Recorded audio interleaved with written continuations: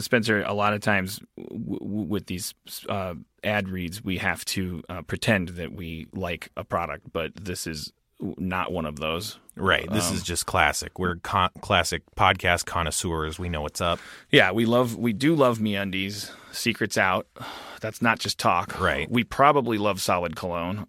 Yeah, definitely. But we definitely love Matt Bronger. Matt Bronger. He's an old friend of mine. I won't say too old because it's showbiz. So let's stay ageless. But he is a fantastic, wonderful person that I have always adored and that I never spend enough time with and never work with enough. But he is really funny and really kind and really awesome. And he has a podcast called Ding Donger. Oh, you know about it? No, wait. Yeah. No, it's okay. You can know about it. No, I've heard ads for it. It seems like a great It's a weekly podcast with actor and comedian Matt Bronger. You can go for a spin with him as he shares stories, observations, and advice with episodes perfectly curated for half-hour car rides. Does that mean he's driving during the podcast? He better not be, because that's my idea. Oh, shit.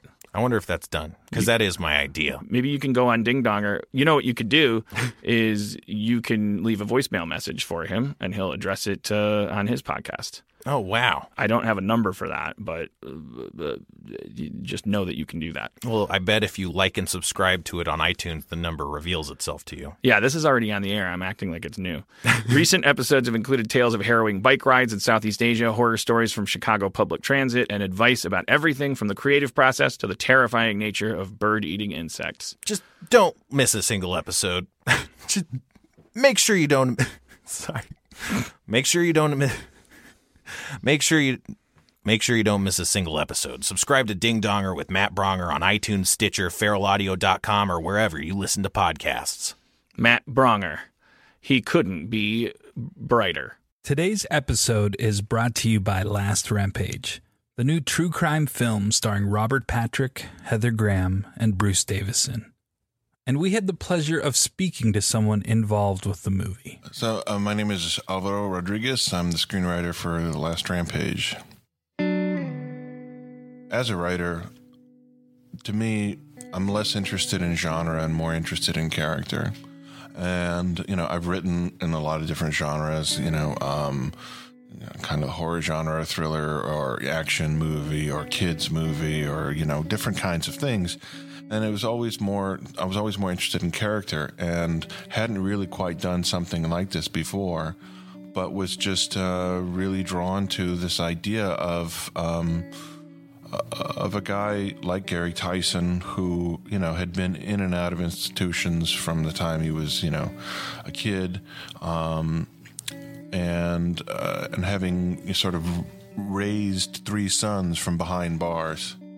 And how these three sons kind of grew up in the Church of Gary and thinking that their father had been, unjustly accused and unjustly convicted and all of this stuff that they were getting fed from their mom, Dorothy, who's played in the film by Heather Graham. So to me, it was just, I was interested in telling that kind of a story, telling a family story.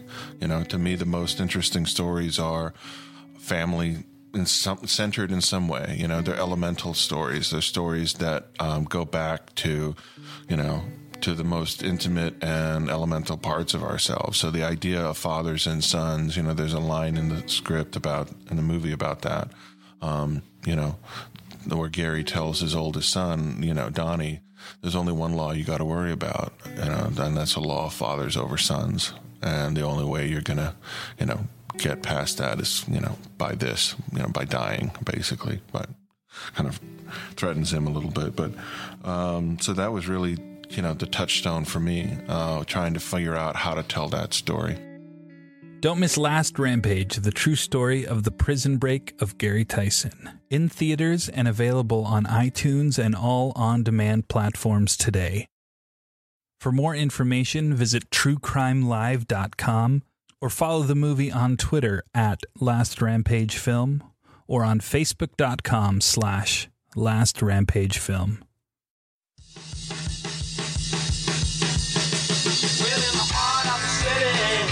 Good evening, Meltdown Comics in Hollywood, California. How is everybody doing tonight? Hear ye, hear ye. Harmontown is now in session. Please For your absolute delight and abject entertainment, please welcome to the stage the mayor of Harmontown, Mr. Dan Harmon. I'm stepping on the street, and I'm stepping up the hill. Yeah, I'm looking for a lover. Thank you very much. Thank you. I'd like to thank Jeff Davis for comptrolling again tonight. Thank you, Jeff, for coming back. And how about for those of you who were here and listened to it, Erin McGathy as guest comptroller last week. You guys hear that? She did all right. It was adorable. She had her moments. It was adorable. It's a different dynamic, most assuredly. Well, because we're not fucking. Right. I saw recently on Apple TV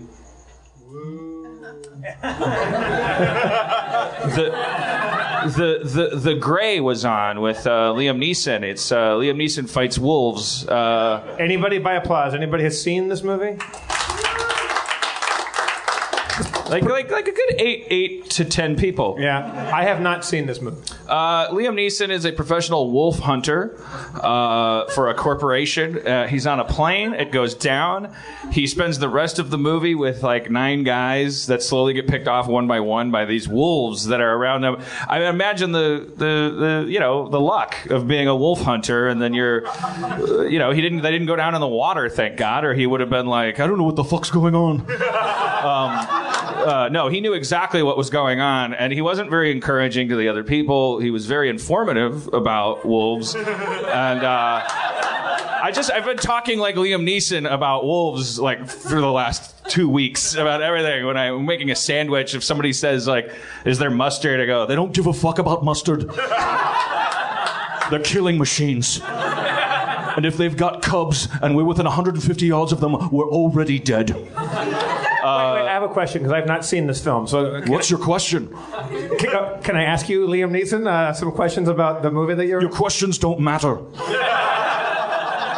We're surrounded by biological killing machines. But go ahead. If you're a wolf hunter, how come everybody keeps dying? Shouldn't you be the right? I'm not a wolf hunter. Wolves are the hunters. They aren't hunted. They don't give a fuck what we do. They've been around for 5 billion more years than us. They've got a mouthful of weapons. They've got 6 legs. That's good. The whole movie takes place in the Arctic or somewhere cold. I'm sorry. So they just keep walking and building fires, and he keeps explaining how fucked they are. And I never watched the end because I know from the trailer that he glues glass to his fists and faces off with what's probably the last wolf. I didn't bother to. I saw that in the trailer. I just watched like an hour and a half of him telling everyone they're fucked, and that nothing they say matters. There's a in the first act. There's a guy that's like, so what kind of wolves are these, man? What are they like herbivores? They eat like nuts and berries. They don't give a fuck about nuts and berries. Like, that's a real line from the movie. The word fuck is in that movie more than anything, more than a Scorsese film. Like everyone's saying fuck in ways that you never even heard the word fuck used. They're just past the fuck salt. There is no fucking salt. We're in a frozen sea surrounded by killers. They've got a kill range of 300 kilometers. If we're within half of that and they've got cubs, we're already dead. How did I have questions about that. I want. Well, I don't want to see the movie. The movie doesn't matter. Do you think these things give a fuck what you watch on a screen? They just want to eat your face. They can see you 300% further than you can see them. Their eyes are like microscopes and telescopes taped to each other. Their noses are sharper than their teeth. Their noses are sharper than their teeth? Yes. Who would win in a fight, a bear or a wolf? They don't fight. They hunt. Sorry, what was the rest of the question? I got distracted by something I could dismiss. I was saying wolf versus bear. They're not wolves. Oh, I'm sorry, they are. Sorry, I jumped the gun. Our guns don't matter. But I jumped them. I can't verify because I don't think I've seen enough of his films to know if you're doing a good Liam Neeson impression right now or not. I think it's pretty good. It sounds pretty good. Is it good? I don't know. Yeah, it's pretty early in the night for the audience to be sarcastic. Those of you who were here last week, I bet none of you were here last week because I went headlong for Inception's throat. Like an angry wolf. And you could feel the rift between me and the flock. It just, Bo Peep almost got sheeped to death. Well, see, I was listening to it just, the audio, the podcast version of it. I didn't sense that the audience was that disgruntled by your hatred. It's their faces. You see their faces. Just watch. You at home that are listening on the podcast, you won't be able to participate in this, but just, Jeff, you focus on them. I don't know. Inception, it's kind of dumb. So look at that guy. Look at that guy. Yeah, he looks horrified. Yeah, but Harmontown is a plan that we have to form a colony because I think we feel we don't want to be dire about this. We don't feel like the world is ending terribly soon. It's not like a huge emergency, but it takes a long time to start a city of people who can carry humanity's torch. So what we want to try to do, probably on the moon. I keep thinking it's got to be on the moon because I just don't know. There's no place in Texas that's going to let us do this, and I don't want to go anywhere where there's like mosquitoes. They tried that once, and the ATF came down pretty hard. Yeah, don't groan it. I mean, groan the government. It's bad form to burn people alive. It's a terrible, terrible way to govern. I feel like it is too, actually. We have to talk about religion. We have to talk about politics. We have to talk about what we would do with our unseemly citizenry. Like, what do you do if somebody does something you don't like? It's going to happen in a room full of 200 people. Like, you sir, do something that nobody likes. Fuck Batman. He said, fuck Batman. I like that. Now what do we do? Now what do we do with him? We fuck him. An eye for an eye. Fuck him? Yeah, you fuck Batman, we fuck you. It's not that hard, governments. We figured it out. That's it. All right. Now what do we do? Let's play charades. Also, a lot of my answers are, I'm just going to fuck you. That was good. Thank you for doing that. That's not easy to be called upon. I'm like a drowning man in a pool. You don't have to applaud him. That's ridiculous. That was good. You can if you want, but don't ever do anything here that you feel compelled to do. That's bad governing. Did you not like the new Batman? No. I haven't seen it either. I've given up on movies. I don't even want to go to them anymore. So you didn't like the new Batman? I haven't heard anything good about it. It was silly. Silly. It's silly, he says. We should give this guy an identity. What's your name? Max. You should get a microphone, for fuck's sake. Well, you can have one if you want. Well, here's a Batman we can talk about because a lot of you people didn't even see it, and the ones who did probably blocked it out. Remember the Tommy Lee Jones Two-Face? I was explaining this to my 27-year-old girlfriend today. It was like explaining like Korea or something. Like she was going, "What? Come on!" Like Batman was sitting in the courtroom. Wait, is just hanging out? Because she started laughing. We were actually watching the second Batman, which everybody agrees is like that's a pretty it's certainly the best Batman movie we've ever seen. Were you saying it's like Korea in that there's North and South that it's divided like Two-Face? No, No. Down the middle of his face, there's the 38th parallel of. No, I apologize. I'm all 39th, over the place tonight. I meant like I'm like an old veteran, and I'm going. Well, she's going. What were you fighting about, Grandpa? I'm like, well, we wanted the Korea to be different. Well, who gives a shit about Korea now? I don't know. We gave a shit back then. What if the character of Two-Face was actually a trenchant commentary on the Korean conflict?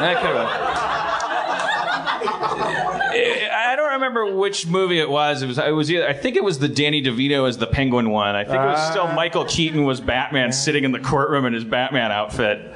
And they show the origin of Two-Face in the form of a newsreel.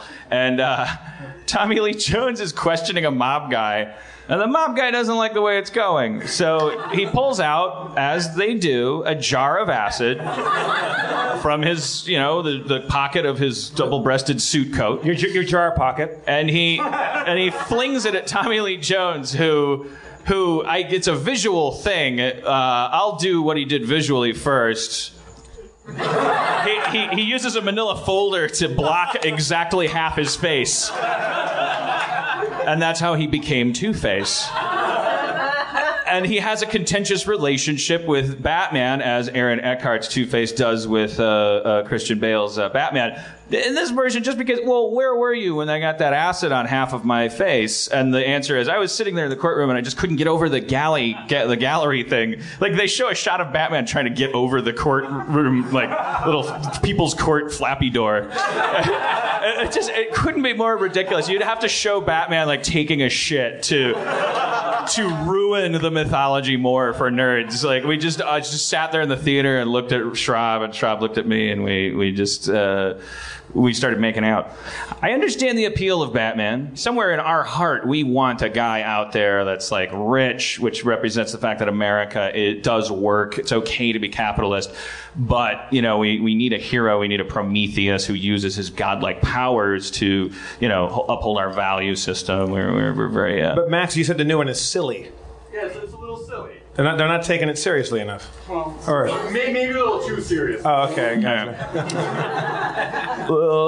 You know what Liam Neeson would say about Batman? Doesn't matter. I'm determined that Liam Neeson pays off at some point tonight. He probably will. There's no payoff. You're not going to get paid. You're going to get eaten. It's a weird crowd tonight. I'm going to blame them. I blame them. I don't know what they did wrong. I don't know what you guys ate. I kind of blame myself. I feel like I blew it by leaving town for 1 week, and the continuity has just gone to shit. They're like, where's this show that I got all excited about where the couple bitches at each other? And then they bring other couples up and ruin. Can I? Because I was out of town. I hang out with Aaron and Dan quite a bit, and I see them. They have their little moments of cuddling and schmoopy schmoops, and then they frequently have their moments when you're at the Great Greek having Greek food, and they're fighting about the new improv idea that we have for 40 minutes, and it's an impenetrable, lonely place to be, sitting across the table from them, and then I justify an exit, and I have an ouzo with a guy named Nikos, and I come back and they're still talking about the improv group, and then one of them goes to the bathroom and I depose that person and say, is this better or worse than being alone? And then they pause for 8.5 seconds, and in that pause I leave and have another ouzo with Nikos, and I come back and there's no answer. Then they come back and you guys are making out and you guys look so happy together, and then you probably go home and have the worst sex of your lives. I have no qualification for that. That's true. That's it. So after that podcast, because there was a moment, you're very self-revelatory, and then what happened after that podcast? Did you guys go home and did you guys go Baskin Robbins and get a sundae, or did you go home and strangle each other? It wasn't really revelatory. That's just I'm dating me now. I'm dating myself with red hair. I'm dating another person that's like me. This is not we don't balance each other out. We just sink every boat that we step onto. Because we just go straight to the asshole section, which is there's only one seat there. We sit on each other. We argue about it as we sink.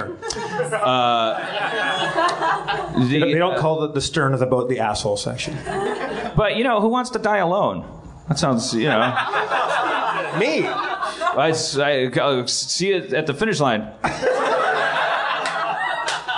I don't know. I don't like when I'm alone. I'm not alive. I don't know that I exist when I'm alone. I feel like there's like a swarm of black CGI insects eating my fucking skeleton from under my skin. I feel like something wrong is happening. Like that's when I'm feeling anything. I just don't feel like I exist. I'm a mouth with a brain on it and like two little legs to walk it around and make people listen to my bullshit. I can't if I'm just walking around an empty house. I can't talk to anybody. I don't. I'm not alive. You don't talk to yourself when you're at home? I haven't had enough experience with it, but no, I don't. I'll maybe mutter something like, well, why isn't bathtub's not working? How am I going to make the jets shoot up my ass? I don't know. Where did I put that mannequin leg? Can't find it. Frickin'.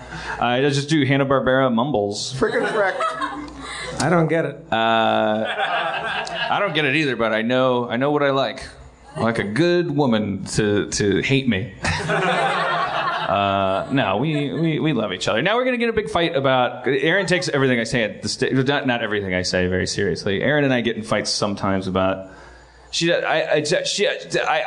When I'm... For those of you listening in podcast land, she's in row 2, seat F. When I stand up here for an hour, and for those of you who are new here tonight, in case you haven't figured this out, what I do in the show is I stand up here for an hour and waste everyone's time. While I'm doing that, I say whatever I could possibly think to say to make you not get mad at me and throw a rock at me. So in scrambling to say things that get rocks not thrown at me, I sometimes will say something that in the drive home, like Aaron will go, so you like raspberries, huh? I don't know. I don't know. It just seemed like the funnier word to use. I was like, well, raspberry. It's you called me that when you were mad at me. That's a terrible example. Why didn't I? Stupid. Is this the worst Harmontown show ever? So far. Okay. Well, maybe we should talk about that. Let's go where the energy is. Let's wallow. I could answer your job-related questions. I could answer questions that you raise your hand and shout out. I could arm wrestle one of you. Or we could talk about the fact that the show sucks tonight, since that's in the air. We have a quorum. Arm wrestle. Arm wrestle this. Who wants to arm wrestle? Get up here. All right.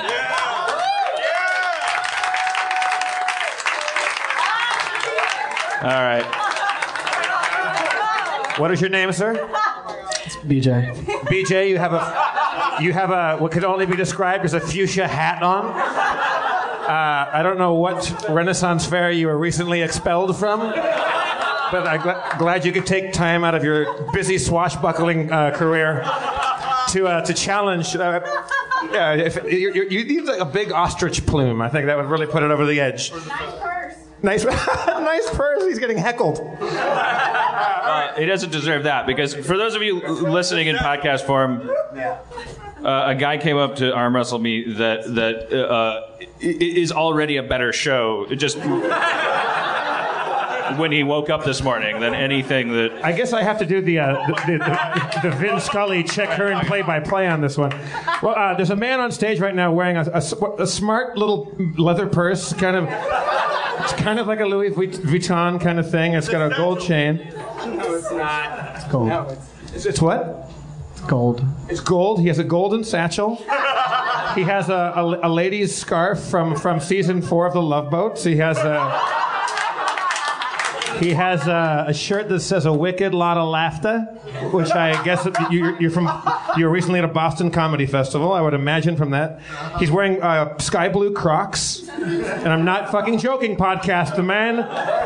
It's complicated. He's got big hair. He looks like John the Baptist from Rembrandt's Decapitation.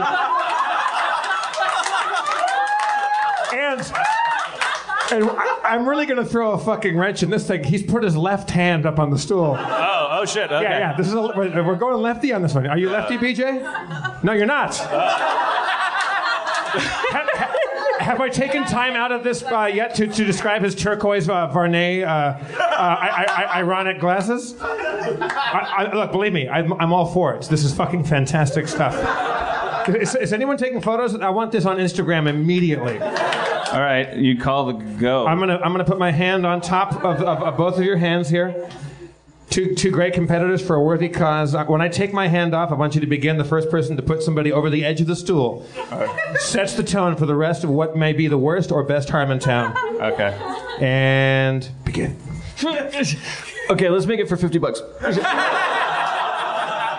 It's kind of a stalemate. He's thinking I can't win because then I'm an enemy of the show. But he's toying with you. Trying to make it interesting. He has a bracelet on, which means he went to a club last night or recently gave blood. So maybe. Have I described it? He's got a fucking violet hat on. A violet. He looks like Miss Marple. No, what does he look like? What does he look like? He's just fucking with you. I can't. We're just both. Finish him, BJ. Finish him. Finish him, BJ. Harmon.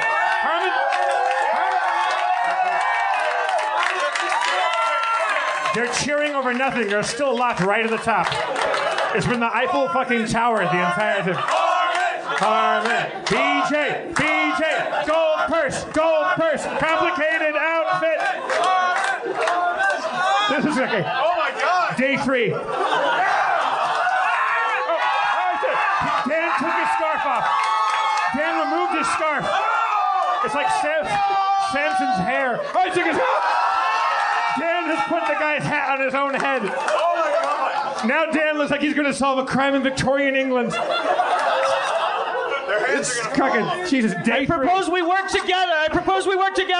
Work together. He nodded. It's a tie. It's a tie. Oh. Very noble of you, BJ. Very noble of you. See, I guess on the moon, Harmontown just going to be a bunch of pussies who give up in the middle of a fight. When we get attacked by Mars, we're just going to go, fuck it, you guys, whatever you want. BJ, everybody, BJ. Thank you, BJ.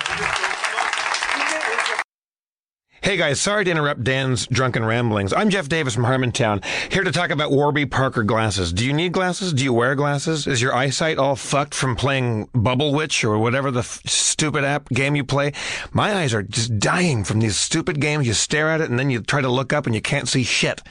I'm 43 and my eyes are dying because of Bubble Witch. God damn it. Warby Parker has glasses that are really cool. They're kind of vintagey, retro-y kind of stuff, and they look great, and they're cheap as shit.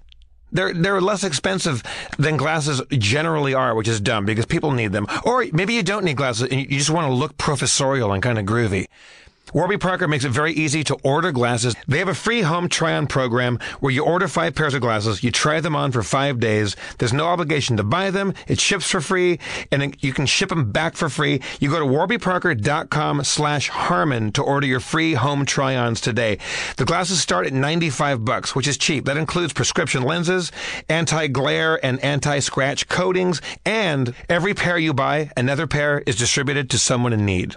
I'm hoping that it's refugees.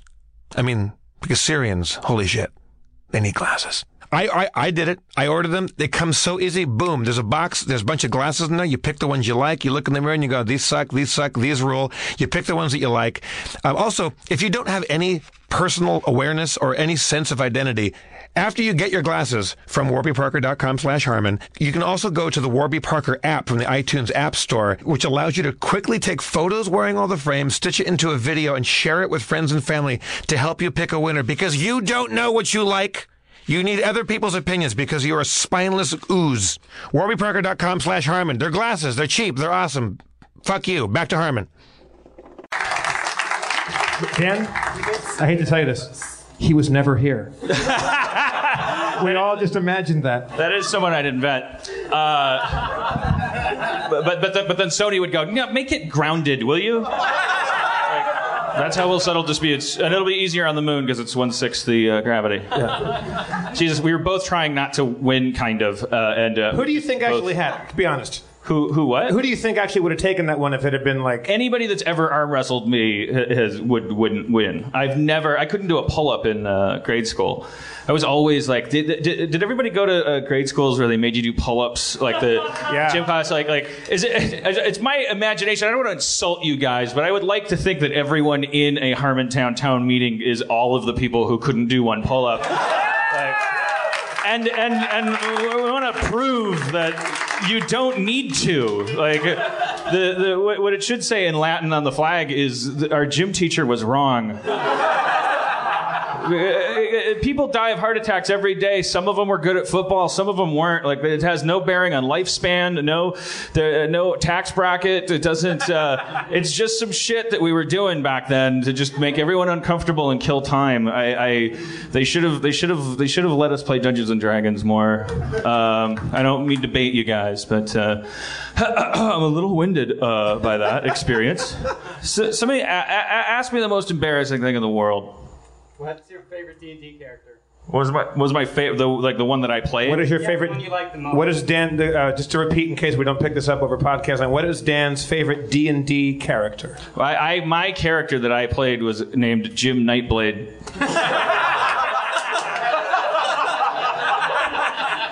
I was always partial to the throwing knife type, the thief, the assassin. Can you describe to me your dungeon master? Did you have a good one? Yes, Graham was the name of our dungeon master. He's the greatest dungeon master that ever lived. Because he was just insanely like smart and like Graham had hair down to his shoulders. He never washed it, and this was before Weezer, so it mattered.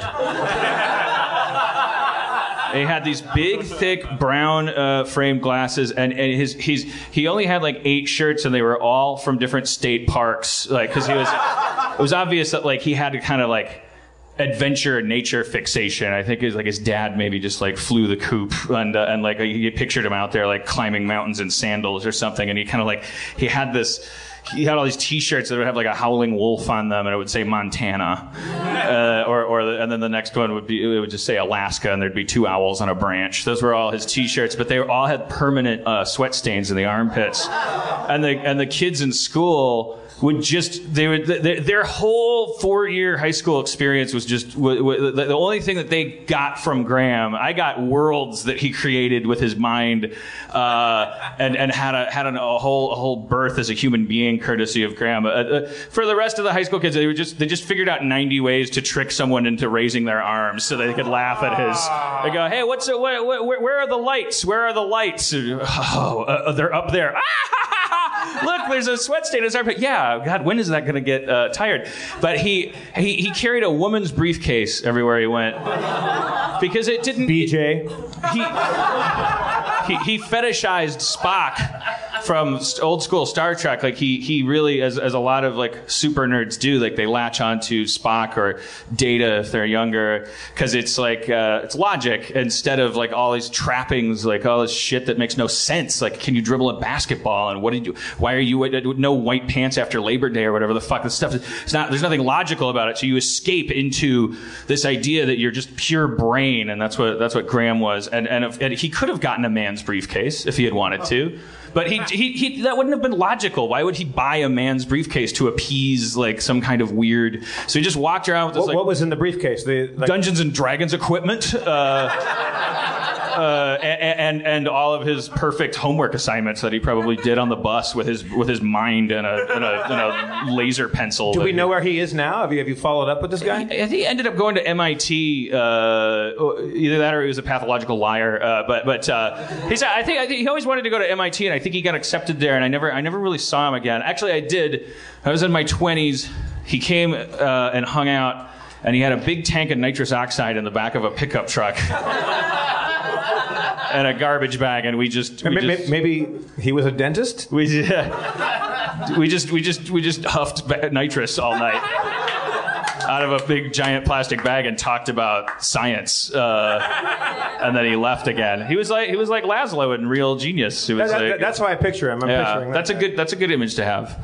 I don't know if he could pull off that beard, but. He was the greatest dungeon master in the world. What makes you a good dungeon master? You have to be the world's biggest nerd and strangely arrogant about it. You have to be so proud of like how like smart and logical you are. Didn't we try to play this? As adults, like with Joe? Yeah. I tried to dungeon master. It was terrible. It was the worst. You think you would be good at being a dungeon master? No, you're an arrogant nerd. Yeah, I am, but not arrogant enough. Just I don't know. Maybe I smoked too much pot in my life or something. I don't know what it is. I'm not good at it. I worry too much about what people think about me. That's what it is.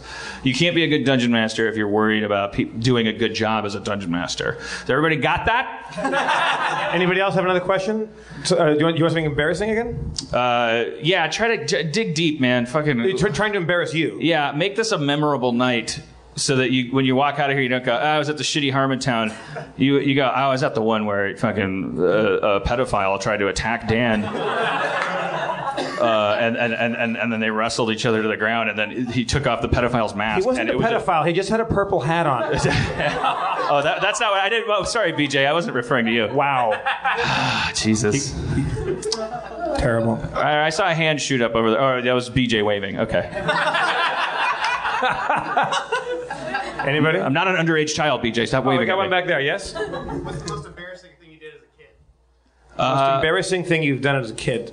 Aside from constantly shitting my pants, just constantly. What do you mean constantly shitting your pants? Just all the time, just always pooping my pants. Is that a medical condition? Is that a thing? I don't know. I didn't like to go to the bathroom, and there's your problem. You know, like when you're a kid, I don't know. I'm not going to try to put this off on you guys if you didn't have a similar experience. But when you're a kid and you're just learning to poop, but you're also learning to read. Learning to poop. And sometimes you're sitting there reading a book. Like I used to I'd just sit cross-legged on the floor. I'd be reading a book, and then I'd feel like, I got to take a shit. Get up. Get up. It's Asimov. I'm not going to get up. I want to finish reading iRobot. It's amazing. You're still going to be seated when you read. I didn't get that part. I didn't understand that. I just would shit my pants. Wait, you're saying you were that into that book, or you're that lazy, or what's? I don't really. Maybe you just have a weird butt. Maybe I have less muscle control. I don't know. Kids do it. Kids shit their pants, man. You're acting like you're acting like they don't, and they do. Kids shit their pants. I'm not just like playing like the foil to you right now. I've never heard of anyone that constantly shit their pants. Old people, not little people.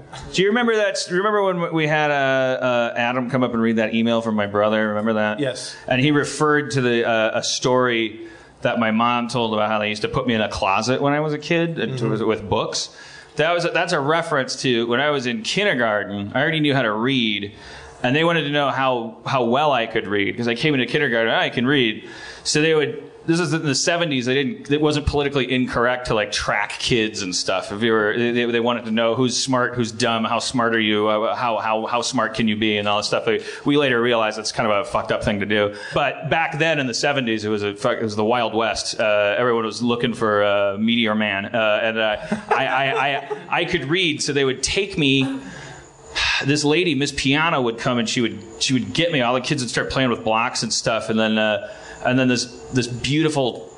I remember it was beautiful and tall, but it was probably the third woman I'd ever seen, and I was 2 feet tall. So, and she would take me to this closet. It was like a storage closet filled with all these books and like overhead projectors and stuff.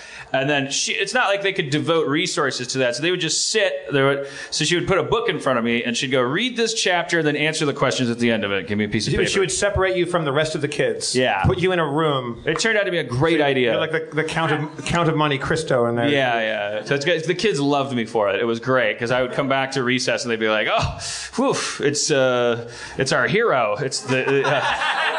Please. We were just learning football. Let us catch you up on things. No, it was. I'm not complaining. I got to read a lot of dumb shit about nothing I can remember. But they would go, okay, and then fill out this thing after you finish reading it. But then she'd take off. So that just reminded me of that thing because I had to pee really bad, but I was in kindergarten. I never had gone pee without somebody helping me go pee before. And so she told me when the bell rings, you can go to lunch. And for some reason, I knew what that meant, that I would be able to get up out of the chair and go to lunch. But she never came back, and I had to pee really bad, and I couldn't tell time. So I just knew I was waiting for this bell to ring so I could get up and go to lunch, and then maybe I could get someone to help me pee. But I just stared at this clock, and I never knew. And then I was just like, if you've ever tried to hold your pee, like, and then when you're a little kid, your little bladder, it hasn't fought any dragons yet, you haven't. You haven't gone to your any frat parties or anything. Like it's just a little muscle, just like trying to hold in on those Flintstones vitamins and things. And And so I just stared at this mysterious circular dial, and then the bell never rang. And then I was just like, all right, here goes nothing. And I just pissed myself.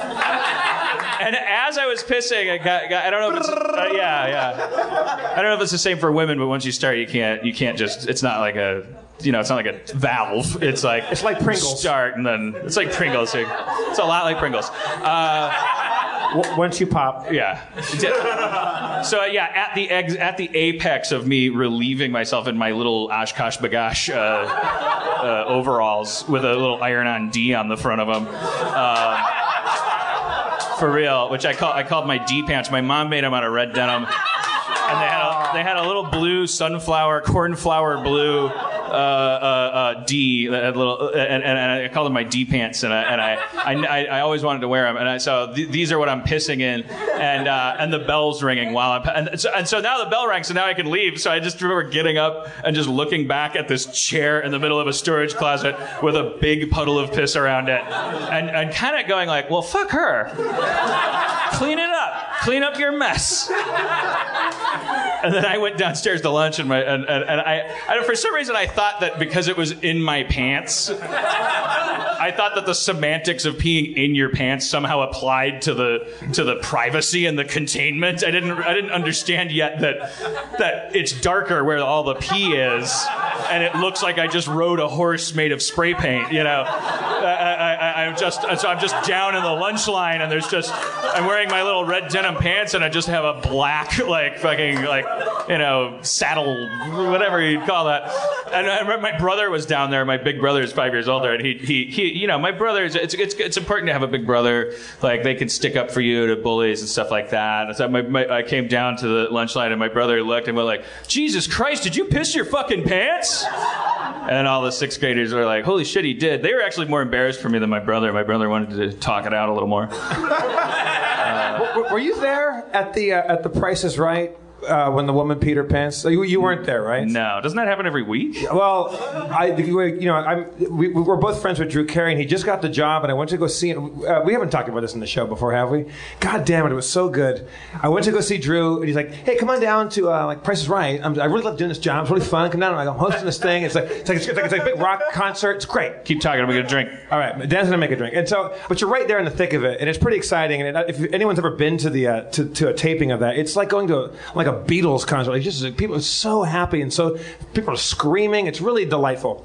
And you got the little yodely guy that goes up the thing. And God damn it, I love that fucker. Yeah. So Dan was there, like, kind of bashful, like when you're getting your Plinko chips, and you're like, "Does the kitty litter cost $35? It costs $25." And Dan's like, "It costs $35. That's the kitty litter. I buy the same kitty litter." I'm like, "Yell it out." And Dan's like, no. She's looking at the audience like, "You have the same kitty litter." Yell it. "Hey, I don't know." You got really nervous about it. You're like, "$35." And she gets it right. And it's like, it's exciting as shit. Yeah. So there's a woman that gets up there, and she, I don't know, I would maybe put her at 40-ish, and probably a mom, couple kids, and just a nice lady, got little mom jeans on, a little blouse, and she comes up and she's down in contestants row, and I'm sitting right behind her, and I'm sitting with a bunch of Marines, and this woman, she's one of the first people called down. She's there from the very beginning, and from the get-go, she is losing her mind, but she's also holding her crotch in the pee-pee dance fashion. So she's doing like that, like she's happy as can be, but she's holding her pussy, like a little baby holds you hold your crotch when you think that can stop the flow, and it can't, but you do your best. It's mind over matter, and she's just smiling and happy. She overbids on the washer and dryer, and then they go up and do that. Then she overbids or underbids on the pool table, and then they go to commercial, and she's still there. And she now is like, every time she's still so happy to be up there, but now she's holding on for dear life, and front and back. So one around the front, one around the back. She's worried that it's like whack-a-mole, that it's. Yeah, it's like that. So the best game in the Price is Right universe is, of course, Plinko. And when Plinko comes out, it's like it's bedlam. People go mad, and first of all, you don't know. She bids, she wins, she comes up on stage. The curtain goes up. It's Plinko, and at that moment, when she had come up on stage, I could see the little saddle of the spray paint horse pee-pee stain on the thing. She had wet herself. and she was still holding on to herself. She had let a little go. And the whole audience is like, whoa! No, sorry. She gets up on stage. She's one of the things. She hugs Drew. We see the pee. I'm now embracing two Marines. Like we're closing ranks. And then the Drew can't see it. The whole audience can see that she's pissed herself a little bit. Then the curtain goes up and Plinko comes out, and then it's fucking over. She's just doesn't care. She's jumping about. She's just as happy as can be, and she's peed herself, and the whole audience is like, because you put yourself up on stage and like, oh baby, like you're like you're on camera and like your family but she just doesn't care, so she becomes everybody's hero. And I believe you get 5 little chips, right? You get one for free, and then you get 4 bid prices and things like that. And she gets them all. She just nails them. That's 12, that's 14, that's 38. She just nails the clock radio. And she's got all of her chips. And only at that moment, because Drew Carey has to follow her up the staircase to ascend the heights of the Plinko. Drew's the last one to know. Yeah, Drew is the last one to know. Because Drew just Drew's only been hosting the show for a few months, and he's kind of seen a lot of stuff go down. But clearly there's some other frisson in the air where it's like something else. He's just going, why is this woman so focused and clear-headed? Yeah, right. It's as if she doesn't have anything left to care about other than getting prices right. Also, the audience is in some weird kind of just like we're all just holding on to each other, and we're just like we just don't want her to be embarrassed. We don't want to see a woman realize what's going on and run off the stage, and we just don't want to see something terrible happen. So she gets up on stage and she beats Plinko's dick all around the fucking room. It's just fucking 10,000, 5,000, 10,000, 2,000. Like she just lights it up. And she won, I think, the second most money in Plinko history. And Drew was the last person up the stairs, and he finally figured out what was going on in the room. And he goes, all right, so-and-so, go up the stairs. Oh, boy. Because he was absolutely eye level with her pants. And he goes, okay, let's just let's get you up here and facing the other direction. And he got it. And they took her backstage. I don't know if they gave her a new pair of pants or they gave her a hair dryer. But she came out. She won the fucking Showcase Showdown, and the entire building was chanting her name. Because and I wish I could remember. I wouldn't repeat it. But God fucking bless you for peeing your pants and not caring. That's cool. None of us would do it. None of us would do it. All right. What is your advice, writes an audience member, for screenwriters looking to get into writing for TV? Obviously, I'm the last person you should be asking. That's not true, because you have shows. Well, I remember what I did. Yeah, don't do what I did afterward. How do you get into? I swear to God, this is going to sound like a glib, jaded thing, but I swear to God, it's my honest answer. It's not a jaded, cynical thing like it's going to sound.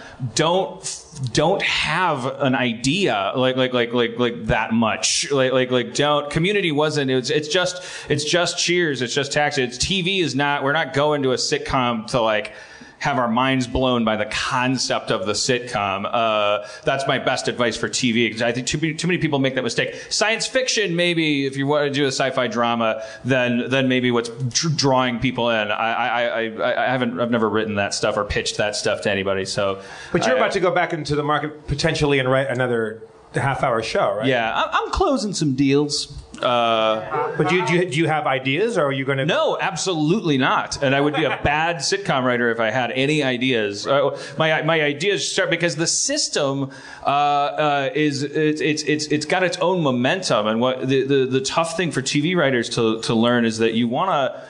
Yeah, it's really important to be super talented. That's fantastic if you can manage that. But what you really need to do is understand that everyone wants to help, and they're all getting paid a lot of money to help. So just work less and think less. You're going to be just as talented a writer whether you think a long time about what you want to write or not.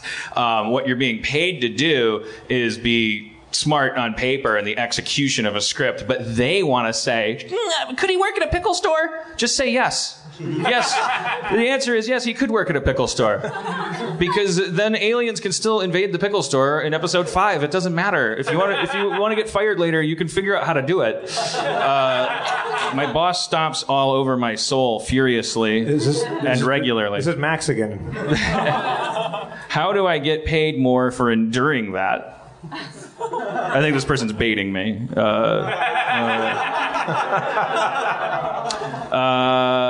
I got a book on tape at an airport. Something about lion taming. It was a guy that tamed lions wrote a book for CEOs or something. He was writing a book, but it was all about, I listened to it for a while. It was kind of interesting. He was talking about basically how to make assholes think that doing what you want is their idea, because that's what a lion tamer does. Obviously, lions can rip your head off if they want to, but what lion tamers are doing is convincing the lion that, like, for instance, when they stand on those stupid little pedestals, the lion thinks that it's defending the pedestal. It thinks that that's its pedestal, and that the lion tamer really wishes it could be up there, and that the lion's going like, "Stay away from my shitty little bongo drum that I'm standing on," and the audience is going, "What a dumbass lion!" The lion is really proud of itself. So it was all. The answer to the question is you somehow you have to trick your dipshit boss into thinking that he would be even dumber for not paying you more. I don't know how to do that. Otherwise, I would have picked a better job than I picked. So I don't have any bosses, and as soon as I do, I got 3 years before they're all over my ass and fire me. I don't want to sound like a broken record, but I got fired. What do you think? I mean, this might be beating a dead horse, but what do you think their justification is for firing you? What would they say in the like if you like? Sorry, what was the question? What would they? Not their press release answer, but why do you think they fired you? Oh, it's cost benefit ratio. The NBC moved the show to Friday night at 8:30. And said only 13 episodes. So that's NBC saying you're basically almost canceled. We're about to cancel you. So what is Sony going to do with that clock, with that shot clock? They're not going to give the ball to Psycho Pants. Like what am I going to do with 13 episodes? It's not going to be the thing that makes NBC go, "Oh shit, we had you wrong. Get this guy back at 8. Put him at 9:30 on Thursday. This guy's the best." If your motivation is like to get a show running and syndicated and as long as possible, you definitely, it's not a dumb decision to bid me adieu. It's a boring answer. I'm just an asshole that doesn't. I don't take notes very well. I don't like. You could give me 5 notes, and if one of them was what I was going to do already, I'll say that's a good idea. But it doesn't. It only fools them for three seasons. Will drugs be allowed in Harmontown? Yes, of course. Would there be some drugs that you would not allow? No, there can't be any. Honestly, like, we have a big problem in this country right now with like momentum. Like we are all freaked out because we go, "Oh shit, if you legalize this tomorrow," whether it's a certain kind of gun, and all this stuff makes perfect sense, but it's only given the situation that we have. That's why we have to start over. Because the truth is, hand grenades should be able to grow on trees, but we should have self-control. Like we can't, because what if some guy just in his garage invents a laser wand that if you touch people with it, their body just disappears. Does that guy get to be the most successful person in the world because he invented that? Because he can't be prosecuted for his crimes. He's just going to go up to people. You don't have any evidence to convict him. Like the mailman comes over and he goes, "Fuck you. I don't like your cheekbones." And he makes him disappear. Does that guy get to be president? Or is it wrong to hurt people and make them dead? It's obviously the latter. It's wrong to hurt people. We have to remember that that's really the star we're pursuing here. We can't get too hung up in how to make nobody hurt anybody. I told the story of I never told it again because we did record it and I'd like to put it on the website, but it's an old classic. It's my origin story. The story of how my dad beat the living fuck out of me and my brother for playing with matches. It's my radioactive spider, because it explains almost everything I can think of about my me as I am. So my brother and I got caught playing with matches. My brother loved setting stuff on fire. He's fascinated with fire, and he was 5 years older than me. So we went out in the back bushes and we gathered some dry leaves, and he had a book of matches, and we were lighting little piles of twigs and stuff on fire. And my mom came looking for us, and she caught us playing with matches. So for this offense, as with all major ones, the misdemeanor was always the wooden spoon. My mom could handle that. She had a big bag of wooden spoons because they would break on your ass, just hit you. Got a lot of wooden spoon people in the audience. I can hear you. I can feel you. For the felony offenses, like playing with matches, big deals. It was wait till your father gets home. And my dad didn't get home until like 9 p.m. usually. He was a very hard worker, and a lot of his job seemed to involve some Southern comfort. So you don't mean porch swings and so it's wait till your dad gets home. You got caught playing with matches. I'm telling you, this is going to be really bad, says Mom. My brother's freaked out. He didn't usually freak out very easily. This is a guy who once crawled out the bedroom window in his Spider-Man pajamas just to go fight crime. I admired his moxie. He didn't seem to be afraid of much, but he certainly he knew that we were in for it. My mom took me aside and said, Daniel, you know those little stories you like to write? Because I did like to write the little things that go, Dan Harmon in the Fabulous Time Tunnel by Dan Harmon. like just these scrawling, just write on typing paper and staple them together. I go, I wrote a book. Pay attention to me. Once upon a time, there was a bear in the bathtub. La. Pulitzer, please. I'm precocious. My mom goes, I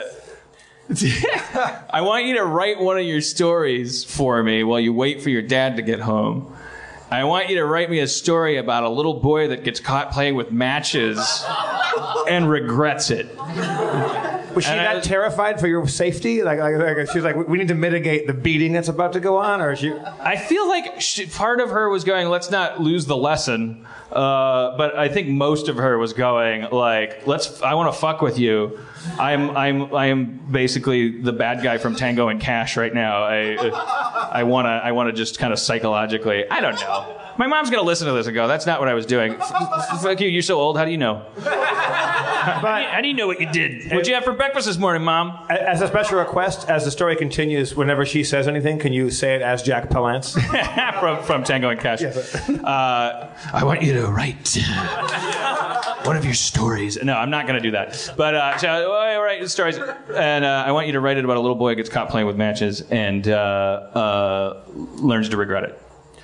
So I think in my head, if I tackle this adequately, this could be my ticket. So I do. I sit down and I write, once upon a time, there's a little boy. I was like, just lose that fucking bear in the bathtub shit. This is the real deal, Harmon. No, but it's who you are. It's who you are. Write what you know. And a little boy got caught playing with matches, and then his dad came home, and I just went into all this detail about where they're lighting leaves on fire, and they thought it was a good idea, but boy, did they not know that it wasn't. And at the end of my story, the dad comes home, and he reads the story that the little boy wrote. See, this, you're already getting it. This is why I got fired. It's like, this is confusing. It's a story about a story.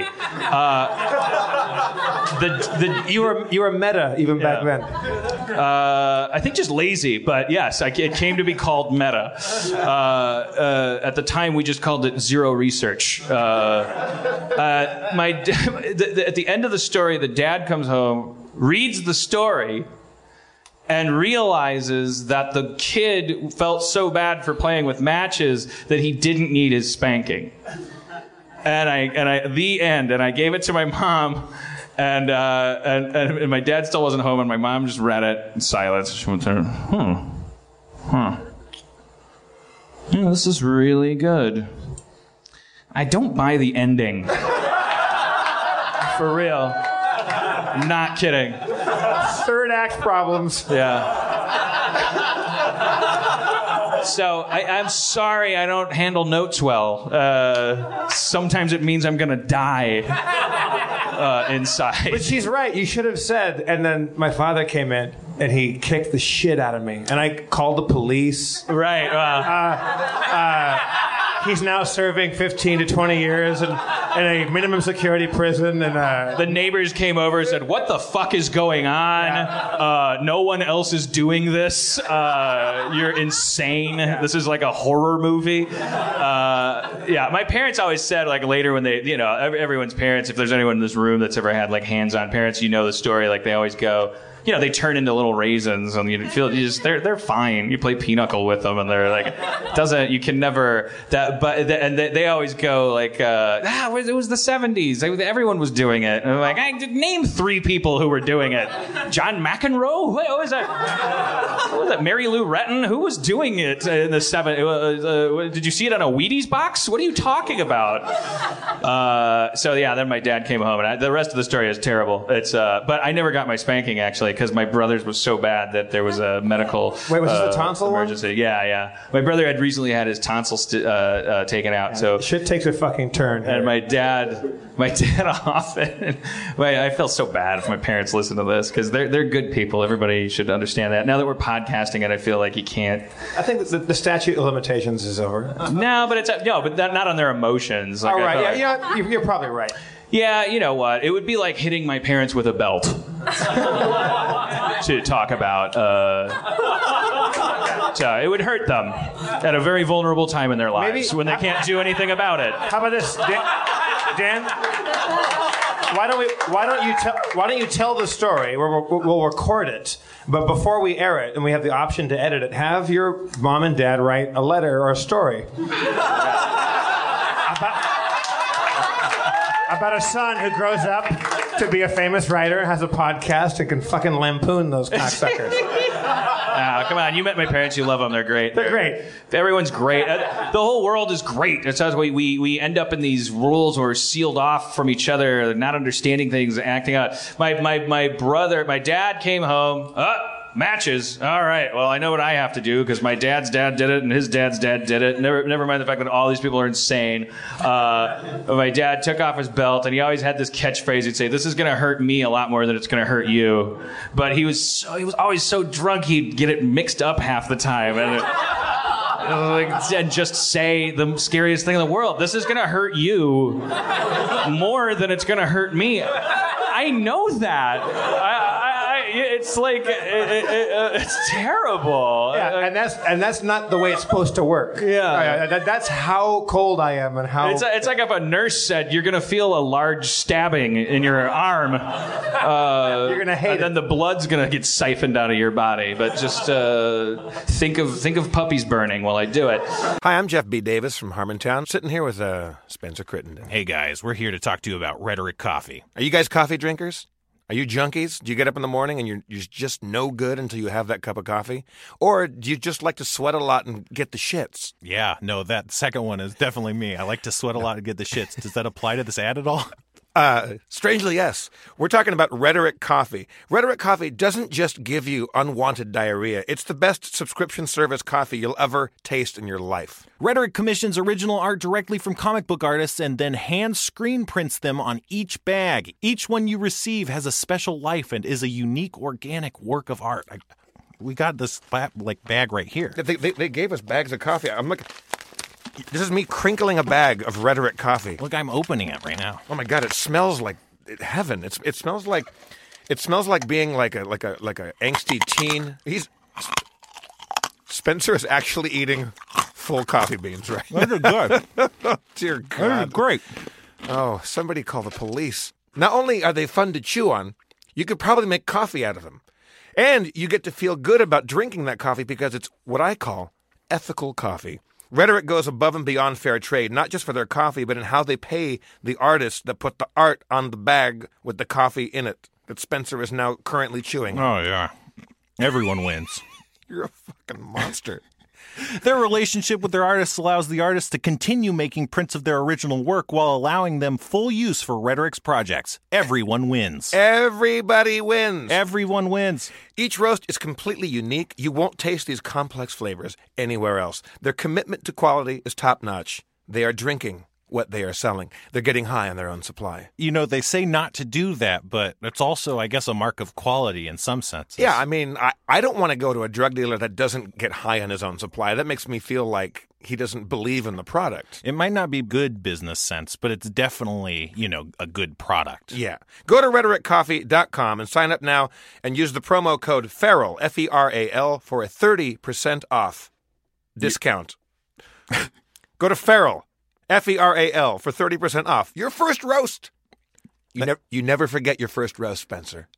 I never will. The first roast is the deepest. That's RHETORIC coffee.com. Sign up and use the promo code FERAL for 30% off your first roast. Coffee's so good, you can chew it. Did you just get a bunch of wild Chuck Spencer chewing just to have? Now, what kind of father do you think you would make if you had kids? Let's say you had two boys. Let's say like 5 years from now or 6 years from now, you've got a 5-year-old and a 1-year-old. What kind of father do you think you're prepared to be? I don't know, man. That really scares me. My girlfriend's in the audience, but I was telling a story last week of how I was working on shelving units, and like Aaron was there, and I cut the shelves wrong at Home Depot, and they didn't fit for like the third time, back and forth, and I just I kicked shit and threw shit. Sometimes the cat, like, before I figured out what the cat was doing, like why it was meowing with turns out it had a toy in its mouth and it wanted to give me the toy. But like, so the cat would just meow constantly, and I would I'd get up and chase it. I'd be like, shut the fuck up! I get angry. Because the cat was giving you notes? Because I don't know if you've ever met a 2-year-old. They give you a lot of notes. Yeah, they're not called the constructive twos. No, I'm aware of this. I've met my friends' children, and I've read all about it. And then it's only 13 years before they're adults that can really like Dino's daughter now, adorable little Tigger. I don't know if I'm allowed to say names of people who aren't even legally allowed to defend themselves. But I'm not going to say anything bad about her. She's a little woman now. We've known her ever since she was a little kid. Our friend Dino had a little daughter, and you used to just like. I remember when she loved Bananas Foster. It was a dessert that Dino would make for her, and so I would do a little character called Bananas Foster. And I'd go like, "Hey, I'm Bananas Foster," and I'd do a little dance, and she'd giggle. I was like a rock star. Yeah. And now she's just texting, and like, every once in a while I catch a cold glance, and she's like, "Blech." And I want to be like, "Fuck you, man. Just because I'm not good at football." There's that too. Like kids, like you've only got 12 years before they're actually like when they hit puberty, they become like. Now they're rolling their eyes at you, and they actually have eyes to roll, and like using sarcasm and stuff. Like that's only 12 years after it was adorable for 1 year. It's like I'm prepared. Do you want to have children? I do really badly, but I'm terrified that I'm not going to be able to handle it. Was the whimper how you said that? I feel. I really do. I'm terrified I'm going to be a bad dad, and I'm also I definitely the solution isn't to be one of these horrible pussy dads that are all over LA. You see people walking around Target and the kids just screaming their head off, and the people are just going like, "Martin, use your indoor voice," or whatever. Like come on, shame the kid. Yeah, it's public. Like my mom only had to have one conversation with me. Like she didn't need a wooden spoon for that. Like I said some shit too loud in a Target, and she was like, "You don't talk like that outside the house." And if she was allowed to, she would have said N-word. Like. It seemed like that was coming, didn't it? Back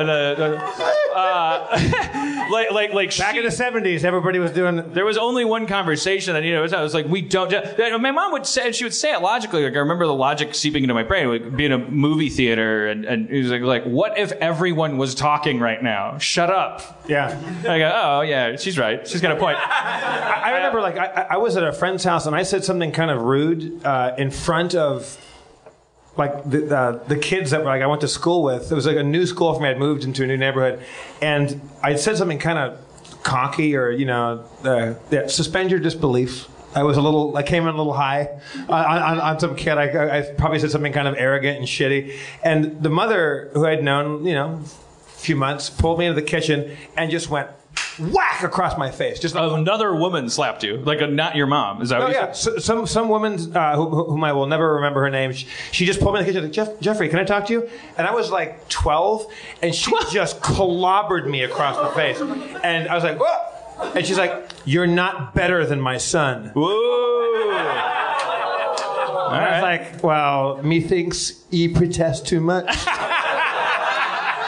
So that's your takeaway. No. So I'm fucking her. So long story short. And I mean fucking her, Dan. Well, yeah. I am really like... She's getting that 12-year-old vitamin JD. Right, should we do a... I remember one time when I was 12, around that age, I remember this actually bonded me with my mom in a way, like because I suddenly realized this cycle of abuse that was really happening. She told me to feed the cat, and I went, yeah, and I as I said that, I opened the closet door where the cat food was, and I bent over to grab the can of cat food, and I felt this unexpected sharp kick in my tailbone, like really hard, like Charlie Brown going for the football hard, like she just was put everything into it, but she wasn't Charlie Brown, and my tailbone was there. And if you've ever been kicked in the tailbone, and also just any kind of unexpected impact with your body, I had a can of cat food in my hand, and was 12 years old, so I'm like cusping, I have testosterone like starting to kind of go through my blood a little bit. I probably had a little wispy like Hitler mustache or something, like a little prepubescent like little wisp on my upper lip, and I instinctively, because some mammoth or saber-toothed tiger is like kicking me in the tailbone, I wheeled around hefting this object in my hand, this can of cat food. And this is 80s cat food. It used to come in big ass cans that you had to open with a device. They hadn't figured out how to portion them yet. And I turned around with this thing, and my mom, who had just kicked me in the tailbone, she made this sound and this face that was like, like she wilted, like, and I man, and I said, it was like, oh, I get it. It's just like white trash, like larva becoming a bee, like I'm supposed to do this now. And I was like, what did you do? And she's like, I thought you were being snotty. Like she didn't know what she was doing, and she knew what I was supposed to do. And she was okay with it, and I literally broke that cycle there in the pantry that day for myself, because I was like, Jesus Christ, no, I'm not gonna bludgeon you to death like Chris Penn at the end of Shortcuts, and then have kids of my own and find a nice closet to store our cat food in. I'm not gonna keep doing this. All right, we had some success with this as a closer for last week. We got a bowl full of questions. We could do a lightning round. Speed round, where all of my answers will be 5 words. Okay. No. 3-word answers. I like their attitude. And in honor of Aaron McGathy's soundboard last week, I don't have the soundboard, but just, Aaron, I want you to do a lightning round, if you can yell it loud enough, the theme song. Everybody, welcome to the Harmontown Lightning Round.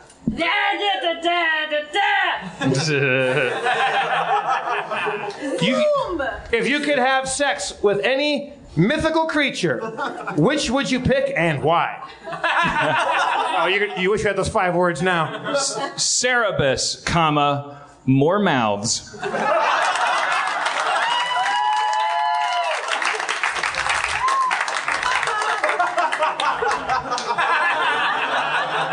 I'm going to read this as written. Would ever write a play? Yes, would. Lady. Are you a conspiracy theorist? If so, do you have one in particular you firmly believe?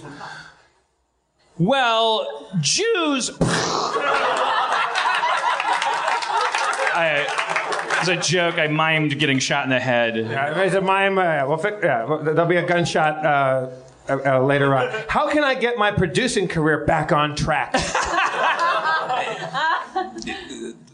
I'm offended, asshole. Oh yeah. Because that's a bit, right? It's not like Michael Bay's sitting in the back that really wants to know that from me. I think there might be somebody who actually had a producing career. Or no, are you saying they're kind of going. They're taking the piss out of you. Yeah. All right. Well then, I haven't lost enough weight, but I have a nice black shirt. Should I wear that? Like they're kind of like. How do I get a podcast without a structure? Yeah. Yeah. Should I just do it? How do I raise 200,000 plus on Kickstarter without an established brand? Mm-hmm. Yeah, now they're coming right at you. Again, dickhead. How many hand jobs? By the way, that was one of the questions in the Tao Te Ching. At least 20. Fair enough. How do you maintain hope for humanity after things like The Dark Knight Rises shooting? Ooh. Oh. This is Max, right? That's not you? Okay. You sound like silly. No. Let's take it serious. Does that count as a word? No. Does that? No. That's 3 words. No. A no-no. It's a no-no. Lassie, what are you trying to say?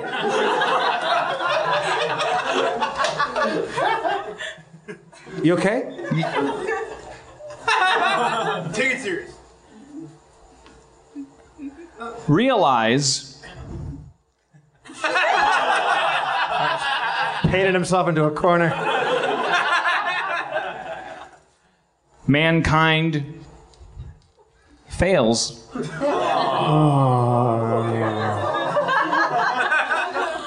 Sorry. Aaron, theme song. All right. Got time for 10 more. How do I pass a piss drug test? Penny in armpit. He's not lying. Uh-oh. This one's just blank. You want to answer that one? So symbolic. Right?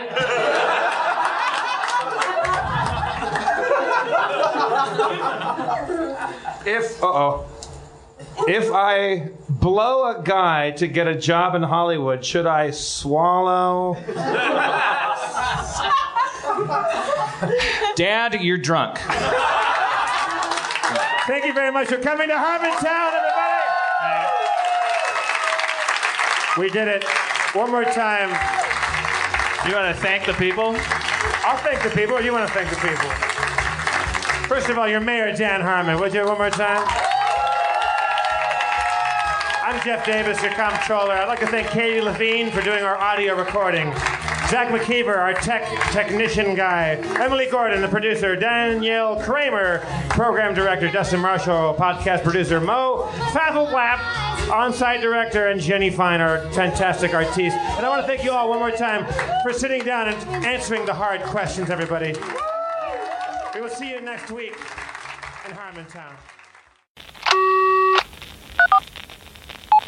I can't believe how cold it is. It's so cold in here. Don't you think you turn your own phone and look at me now?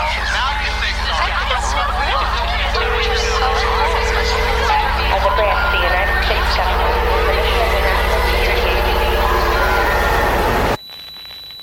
As a branch of the United States government, it is the mission of the National Security Agency to assess and flag citizens of the country who may present a threat to its security. The NSA has clearance to wiretap by any means necessary. Tapped. Incidental recordings of private conversations from the files of the NSA. now on feralaudio.com. Hello, beautiful. I'm Amy Errett, founder of Madison Reed, a hair color company I named after my daughter. One of the things I value most in life is time. Time to spend with my daughter, time to spend with family, and the time I put into my company that's reinventing the way women color their hair. The busiest, most successful women I know use Madison Reed, the amazing hair color hack. In under an hour and for less than $25, Madison Reed delivers gorgeous, shiny, multi-dimensional, healthy-looking hair with an ammonia-free formula.